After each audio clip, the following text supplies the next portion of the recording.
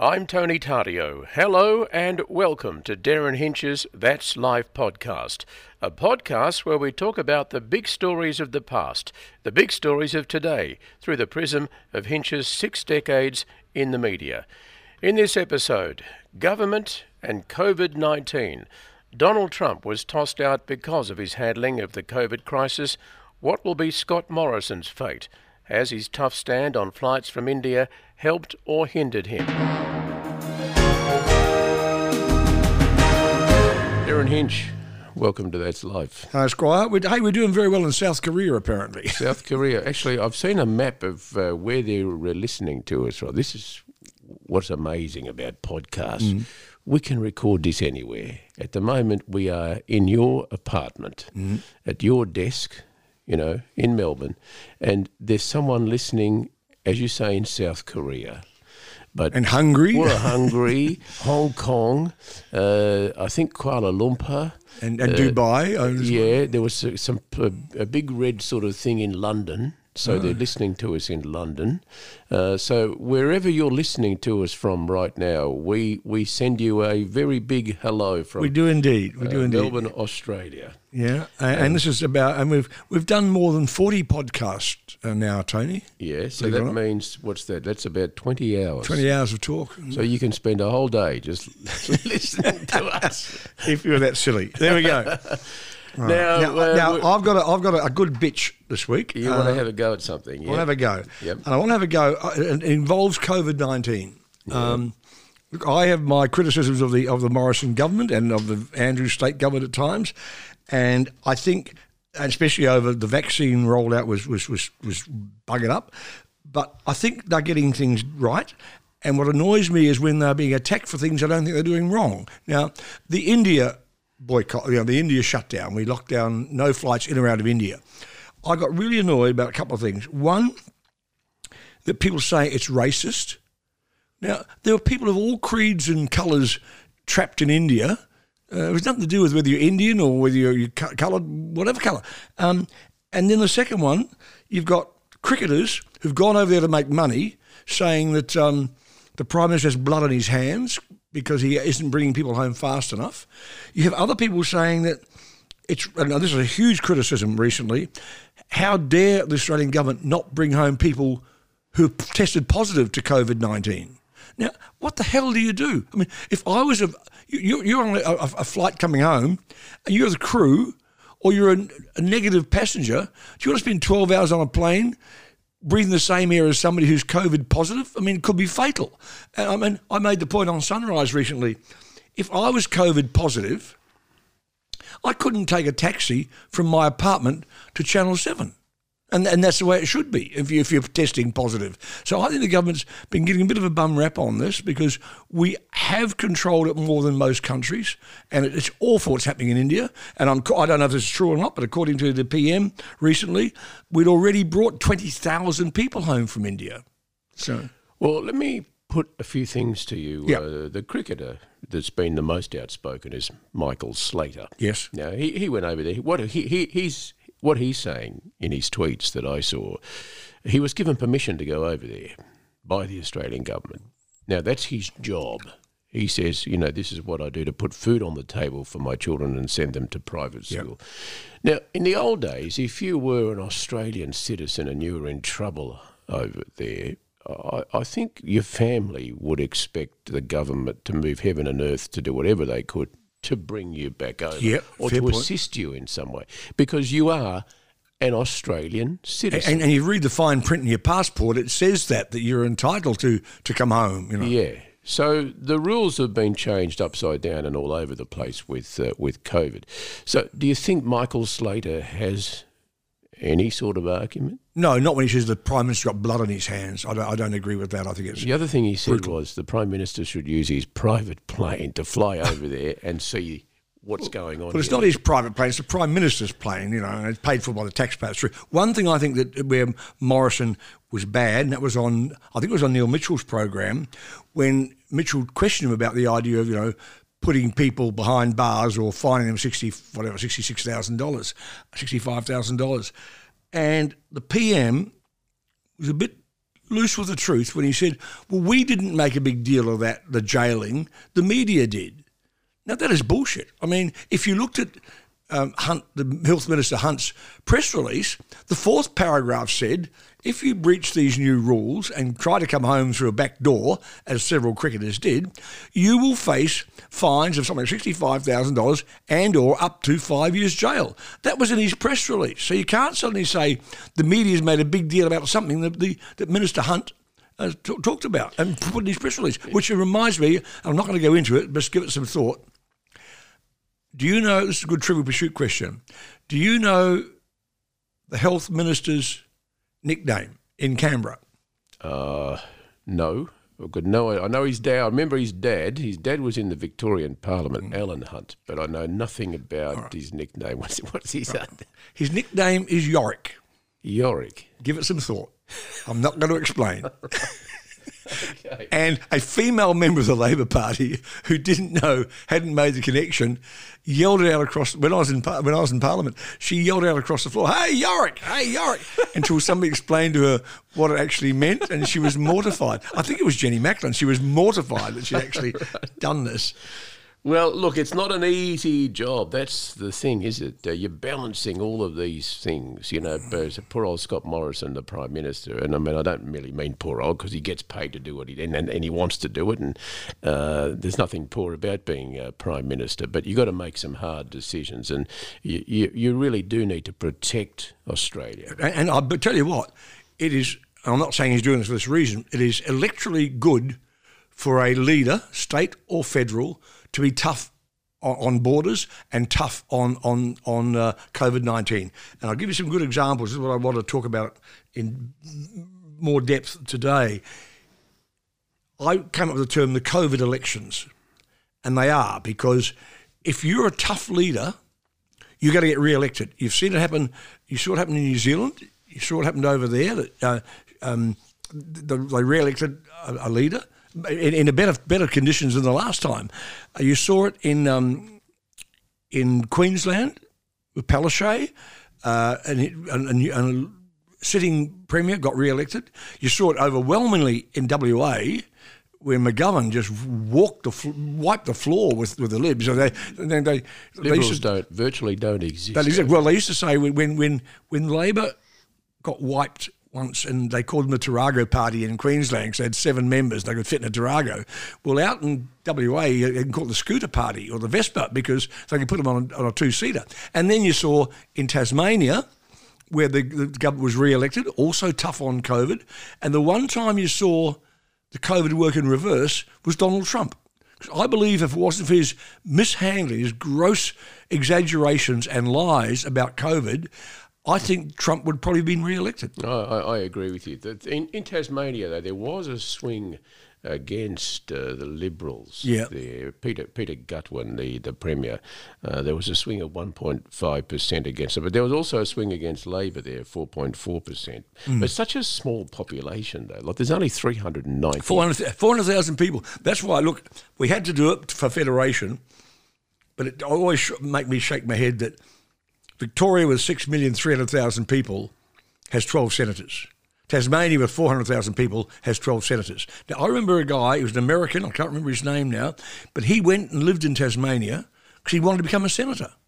And he got there, I think, with the Australian Democrats or some party like that. Well, yeah, so if there's a voting population of 400, because not everybody votes either. There's a percentage of people that don't. So 350,000, let's say, is the total pool of voters in Tasmania. Well, it'll be less than that. Probably, if you think of all the kids under 18, if the total population is 400,000, probably 250,000 people elected 12 senators. Yeah, so that's 25,000 people will get you a Senate seat if you get probably even less. Look how Brian Harradine controlled when the balance of power's in there too. Yeah. Suddenly, a Tasmanian senator like Harradine wreaks havoc. Yeah. Well, it does put a lot of power in the hands of very few people in the little tiny state at the bottom of Australia. Well, a bit of gossip. I remember that a current Victorian Upper House member, her husband was urged to move to Tasmania for a while because he'd get a seat. Right. And he didn't go and he didn't get it. And then she got in here. Well, as I said, you could easily, your party and yourself could easily get a couple of Senate seats. We could, but I tell you, I wouldn't do it. I mean, there's no way known. I mean, it's a beautiful place to live. It is a beautiful look. It'd be like going back to New Zealand. It's very similar. Tasmania and New Zealand, climate-wise, the wine, the cheese, everything. But no, this is my home, and I wouldn't do it. I mean, that really would be carpetbagging. Yes, to use the American expression. Well, yes, but, you still have to get the votes. Yes. And you're still you're still working within the system. Oh, yes, you are. And it's not like you're making out there that you're voting, you're getting fake votes or something. It's a great state, like Jackie Lambie found. I mean, she lost over Section 44 and had to step down. But then she came back and she roared back in there. And it's next election, which I now increasingly think will be held in. I don't know school holidays and things, so I've got to be a bit vague. Probably February, March, or April of next year. I think ScoMo would have possibly gone in October this year, but the two issues that really started to wreck him were women's issues and the rollout of the vaccine. And he got hurt. But I think as the vaccine now is being rolled out faster and faster, and here in Victoria with GPs, etc., I think by the time the election comes around, he'll be back in fairly strong position. It's now over 50s that are being vaccinated. I haven't been vaccinated yet, but I will be. I was going to do it this weekend.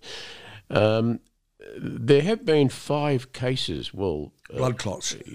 Up until we're recording this podcast, 5 blood clots. New cases, yeah. Yeah. So I think it makes it a total of 11 with 1 dead around the country. Yeah, so there's still very low number. I mean, the percentage of people that are getting the vaccine to those people that are they're having these problems. Because there are other problems, not just blood Tony, clots. Your chance of getting a blood clot about the same as a plane hitting this apartment Minimal, today. yeah, I mean, it's negligible. And when you think of the women, thousands of women who took and still take birth control pills, which have a higher risk by far of giving you a blood clot. I mean, I saw a very telling cartoon the other day of a young woman sitting in a doctor's surgery, and the doctor's explaining to her the risks of blood clots. She said, I don't have the vaccine then, just give me them a pill.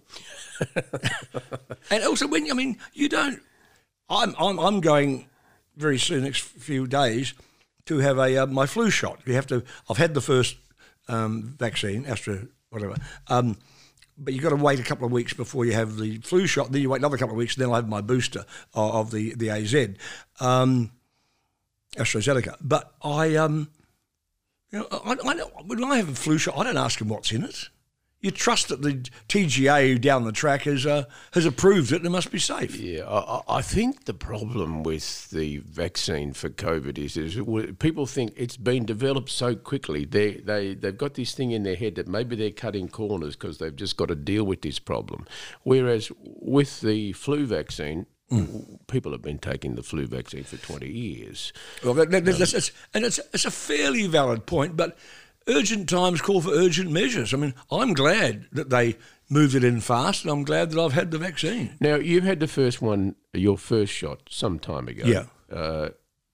You had no problems immediately after that. Anything lingering? The only side effects I ever had, I didn't have a headache, I didn't feel tired, I didn't have a sore arm, I felt nothing. I didn't even know they'd jabbed me at first. The only bad side effects I had was on Twitter and Facebook. I got so much shit put on me. I had people saying, how much did the drug companies pay you to have it? And somebody said, and why did you take your shirt off? I said, well... the good thing is, Darren, you didn't have a tattoo on your arm or anything like that. No, I got none of those things. No, I thought I was being quite demure. I sort of pulled one side of the shirt down. I didn't do I didn't do a Vladimir Putin and etc. Well, Brett Sutton sort of took he rolled. I don't think he took his shirt off, but he rolled his arm up, and the women went crazy over his tattoo. He had a tattoo on his right arm. This is getting off the subject, but I really have a prejudice against tattoos. I don't know why so many young people, especially young women, have so many of them. You think, when you get older, what's it going to look like, And the footballers who have what you call a sleeve, yes, the whole arm is just done. Yes. Why? It doesn't appeal to me either. My dad used to always say, "Yeah, you got tattoos if you went to jail." That was his idea. Inmates and sailors were the only people you knew in my life who had tattoos. And the old thing about the love-hate tattoos across your knuckles. Oh, well, anything on their hands that you can see underneath, like shirts and stuff. I don't. I remember being in church and I was walking down the aisle in the days when I used to take communion. I don't take communion anymore because I'm not religious at all. But I remember being behind this lady and she had a strapless sort of dress on. And in front of me, no more than maybe 30 centimetres away, was this huge tattoo of this face of this man. And I talked to her later and she said, "Oh, that's my dad. I had a tattoo of my dad on her face." It was the husband who'd left her or something.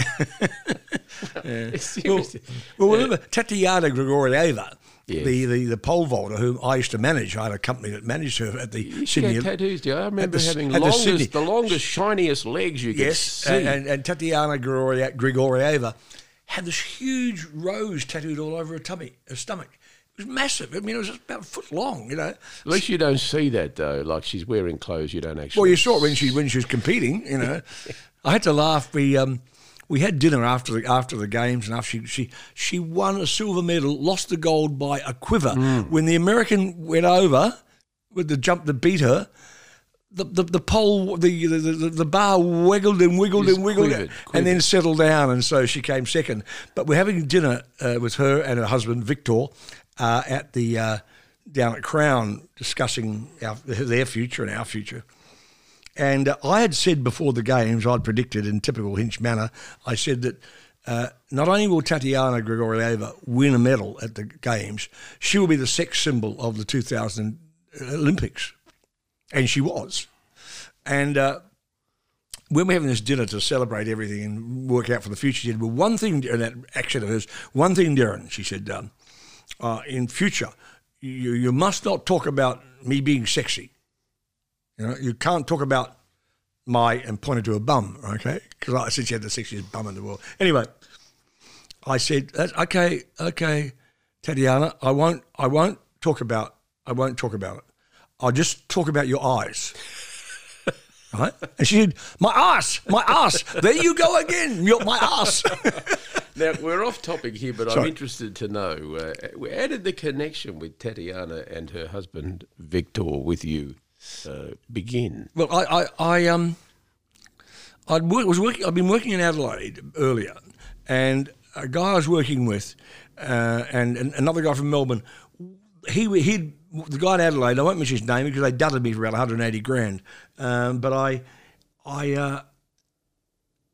he had some sporting connections and sort of loosely, unofficially managed people in South Australia. You were doing radio. I was doing radio at 5DN.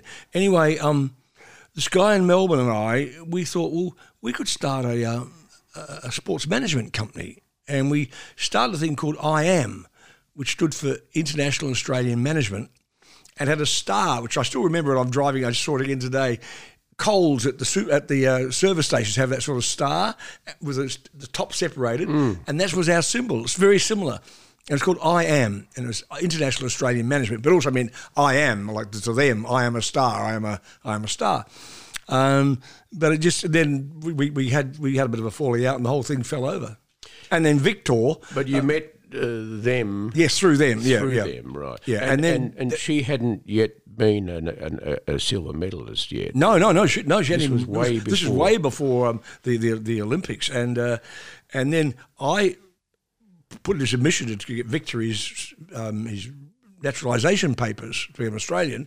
But I don't know this for sure, but I hear years later he went back and competed for Russia again. Right. So. He was overshadowed by her. He was, yeah. He was a very good pole vaulter. He was a pole vaulter. And they both had a famous pole vaulting coach who was based in Perth at the time, So, and they were it's a terrible sport. I have actually, if you ever held a pole vaulter's pole, it's so heavy and it's so far out in front of you. You think, how on earth are you going to lock that into the slot, throw yourself skyward, and then get above a bar? It's a very grueling sport. And then you've got to come down. Then you've got to come down, yeah. It's a big drop the other side. And you're doing it with enormous prayer. I mean, a lot of these things you can do reasonably well when no one's watching or when there's no pressure. But when you've got to do it and you know there's a gold medal or a silver medal at stake, it's not that easy. And you know that the jump you're going to make next, your last one, is your last one. Maybe the last one of your career, maybe the last one of your life, and you got to get it right. What is she doing? Is she still in Australia? Last I heard, that Tatiana, she was running a milk bar or a coffee shop on the Gold Coast. Is that right? And I think she and Victor split, and he went back to Russia, and she's up there. Well, she's a lovely lady. Yeah, well, there you go. Well, one day, I shouldn't tell you this, but it is a podcast. One day, she did a whole series of photographs for some classy camera magazine, right? And she's naked on a trampoline doing these photographs. Of course. Of course, as one does. And one day, Victor starts showing me these pictures of his wife doing somersaults naked on a trampoline. I said, Victor, hey, stop it. He's like, you don't like my wife? There's something wrong with my wife? And I was like, no, you just don't flash pictures of your naked wife around with people.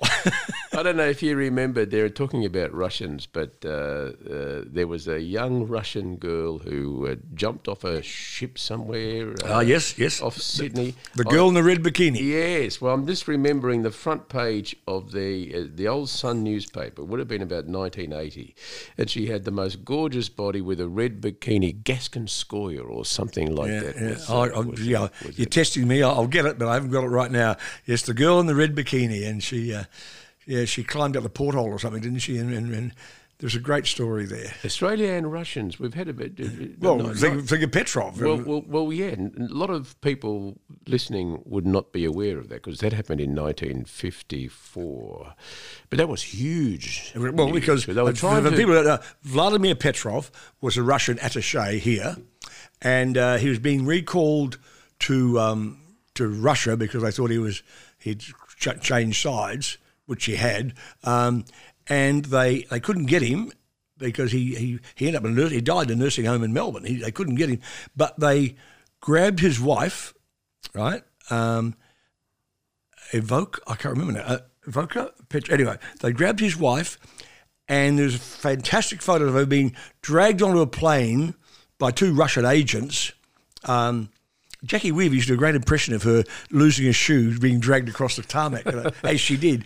But by the time the plane got to Darwin, on its way back to the Soviet Union, to Russia, our feds stepped in and stopped it. Well, that would have been Essendon Airport because in those days you had to go upstairs that were visible to the outside. Okay. So the great photograph is of these Russian agents dragging two big burly agents. They looked like agents from Central Casting, didn't they? Yeah. Russians had a particular look back then, didn't they? They were the bad guys, and they looked like bad guys too. I remember once. We'll get back to it, but I remember once I was writing a column for when I was in Canberra, and I mentioned I'd met I was at a function. I met the Governor General, Sir Peter Cosgrove, who's a lovely man. But I did write in my column that he looked like he's dressed by Nikita Khrushchev's tailor because he was wearing one of those baggy sort of Russian suits that don't really fit. That one... that Petrov story was amazing. Yeah. Well, it won Robert Menzies quite a few elections, I think, because it was all happening in the atmosphere of the McCarthy stuff that was going on in the communism and United States. the evils of communism, that's right. And then Vietnam, and then, the reason we got involved in the Vietnam War was that we were trying to stop this domino effect of these this communism sort of... Chinese and Russian communism taking over the world. And the world was worried about that. I remember in Italy too, because there was a fear that Italy might somehow turn communism as well. And the Prime Minister, a guy called Aldo Moro, he was going to do a deal with the communist wing of a party. And I don't know if you remember, but Red Brigade soldiers, they called themselves, stopped his car in the middle of Rome, kidnapped him. They held him for 40 days. He was writing letters to the media, the Prime Minister. Like Ned Kelly. Aldo Moro, yeah. And eventually they didn't compromise with the Red Brigade and they shot him.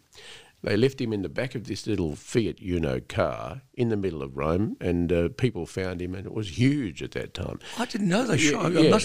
Aldo Moro was. No, I remember who it was, but I didn't know he was executed. Yeah, and that was all sort of, the understory to that was that Giulio Andreotti, Aldo Moro was going to do a deal with communists. That wasn't something that the Americans wanted to see happen, and so he had to be removed as Prime Minister, and all this sort of stuff happened. So it's the intrigue, Darren, that happens that people don't know about. That's fascinating. And you forget about, you mentioned stories. Even now, you mentioned Port Arthur, and some Australians don't know what John Howard did in bringing in the new gun laws and things like that, because life and time moves on. I'm a big person for transparency, because I think we pay people, politicians. I know. I see you on Twitter doing this all the time. We should know about these. Of course, you should.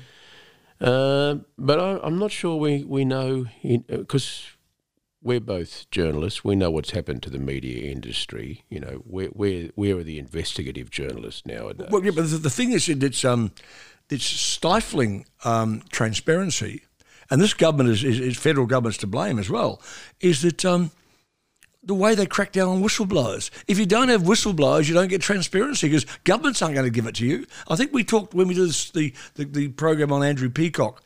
He told a journalist friend of mine a great bit of advice. He said, don't always listen to what the politicians are telling you. Think what they're not telling you. And it's very good advice if you're a journo these days. If you read a press release and see what's not in it. Well, I mentioned that too, because here in Victoria, in recent weeks, we've had all this stuff coming out about the problem still going on hotel quarantine. With hotel quarantine. Now, this is a year and a bit beyond from where all this started. They still don't have it right. People in authority knew, they've sacked one guy, at least one, maybe more. People in authority knew what had gone wrong. Why wouldn't they confide in us? They're locking us up for months at a time. Why wouldn't they confide in the people? Because people actually do, I think you underestimate people's intelligence, I think, by not telling them stuff. I agree. And if you don't tell them stuff, and you do that over a long period of time, people really get... lose all trust in your politicians. That's true. Yeah. You've heard me say this before. Watergate was a crime when they broke into the Watergate Hotel and ransacked the Democrats' headquarters. But it wasn't the biggest crime. The biggest crime over Watergate was the cover-up. And it's usually the way. If you stop covering up and try and level with people, say, if with hotel quarantine, instead of spending all those millions of dollars on an inquiry, they'd said, we stuffed up. The government stuffed up, and we're going to fix it. And we are fixing it. And to hear Prime Minister Morrison keep saying, and it's worked 99.99%, which I'm not quite sure where he got that one from, but it has worked pretty well, because my argument always was knocking hotel quarantine and saying, must do this and must do that. I said, what's the alternative? Because putting people in in the outback's not going to work, because you've got to have staff to monitor it and to staff them. Well, you need hospitals as well. You need hospitals as well. You need hospitals, yeah. Because these people are coming, some of them will have COVID. They say, let's put them all on Christmas Island. Well, Christmas Island, I think, has a reasonable medical... I don't know if they're still there, but it doesn't work that way. That's why I thought the Avalon one with the Lindsay Fox one I mentioned before is not a bad idea, because it's close to a hospital. It's close enough to Geelong and close enough to Melbourne if somebody needs urgent care. Victoria in particular, and I know you went on about this at length when you were on radio, particularly on 3AW, about suppression orders. So it's not just politicians that are keeping a lid on things. It's also the court system. Oh, that's been terrible. And Victoria, more than any other state, really. When I was on television umpteen years ago, I referred to Adelaide as Suppression City. If I was back on radio now, I'd be referring to Melbourne as Suppression City.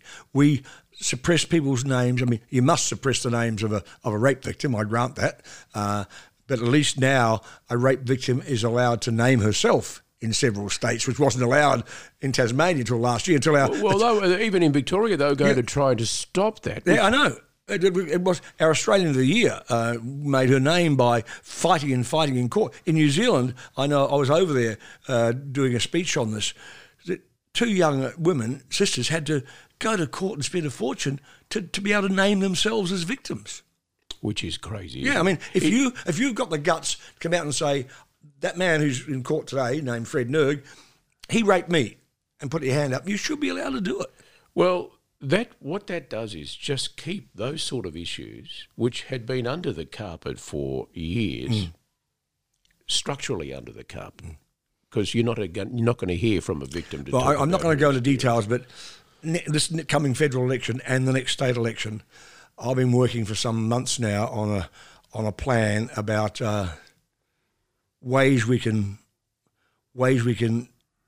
fix weak judgments and weak judges, because at the moment it's wrong. I mean, we not only Victoria, we are not putting victims first.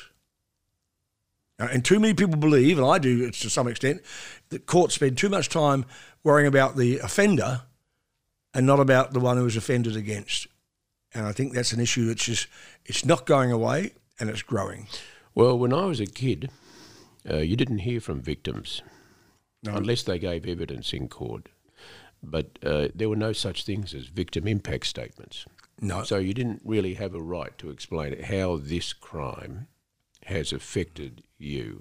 And sometimes the person never got a chance, even in court, to let a judge know what had happened. It was sometimes so complicit and so compliant that this was wrong. I mean, there's still cases where the DPP negotiates with the offender to plea bargain his case down, and the victim is not told about it. They think, I'm making this up, okay, but a person who's going to trial, you think, for murdering your mother or your sister, by the time he gets to court, he's up on a involuntary manslaughter charge, which the victim's family was unaware of. And sometimes the prosecutors say, "Oh, we did this because we didn't think we could really go the whole way." And sometimes that is true. Sometimes their evidence, I think, is too weak. I would have thought you talk to the victim and you say, "This is the path we're thinking of going down. Is this something that you agree with?" Well, that doesn't happen. And sometimes, but not often.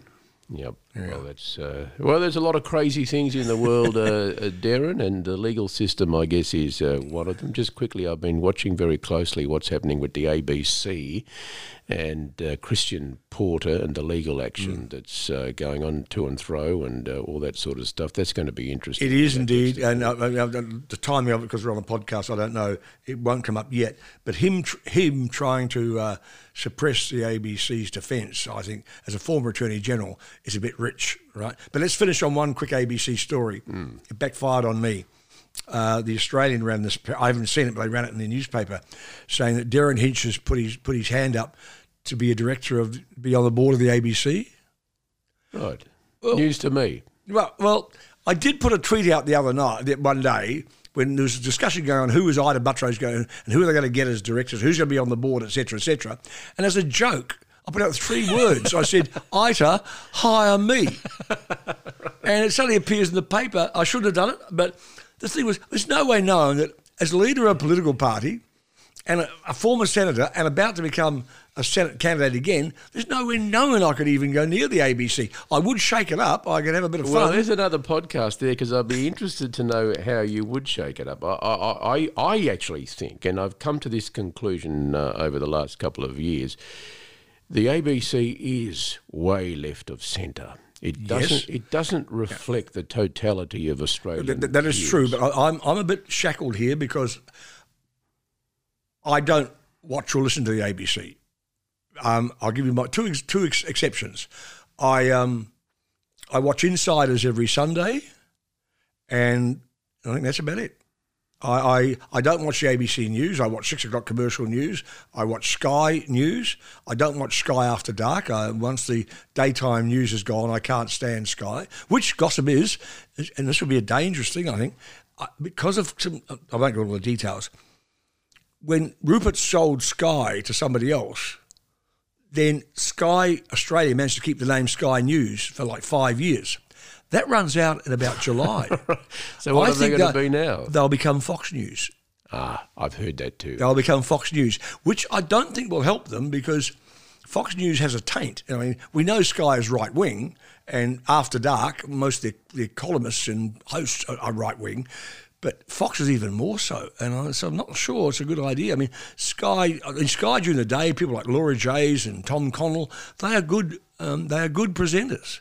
Just quickly, because we are running out of time, but on the ABC, I'm with you. I don't watch as much ABC as I used to. I mean, I remember programs like Monday Conference, This Day Tonight, even Four Corners, I think, has gone off the boil a little bit. I'll interrupt. I occasionally will see a Four Corners and I think, oh, that's interesting. So, but it may only be once every 2-3 months. But they used to do Late Line. Oh, yeah. I mean, Q&A, I think I read figures where the number of people watching Q&A now is at the lowest as possible. Yeah. Well, they moved from Monday to Thursday, didn't they, I think? Yeah, so I don't think the ABC in that news and current affairs area is where it used to be. And, they might claim it's because of government funding. I don't believe that. Now, the government funding thing, and Labor does this with hospitals as well, saying government slashes the ABC's money. They haven't. They just haven't increased it as much as they were asked for. Yeah. That, to me, that is not a cut.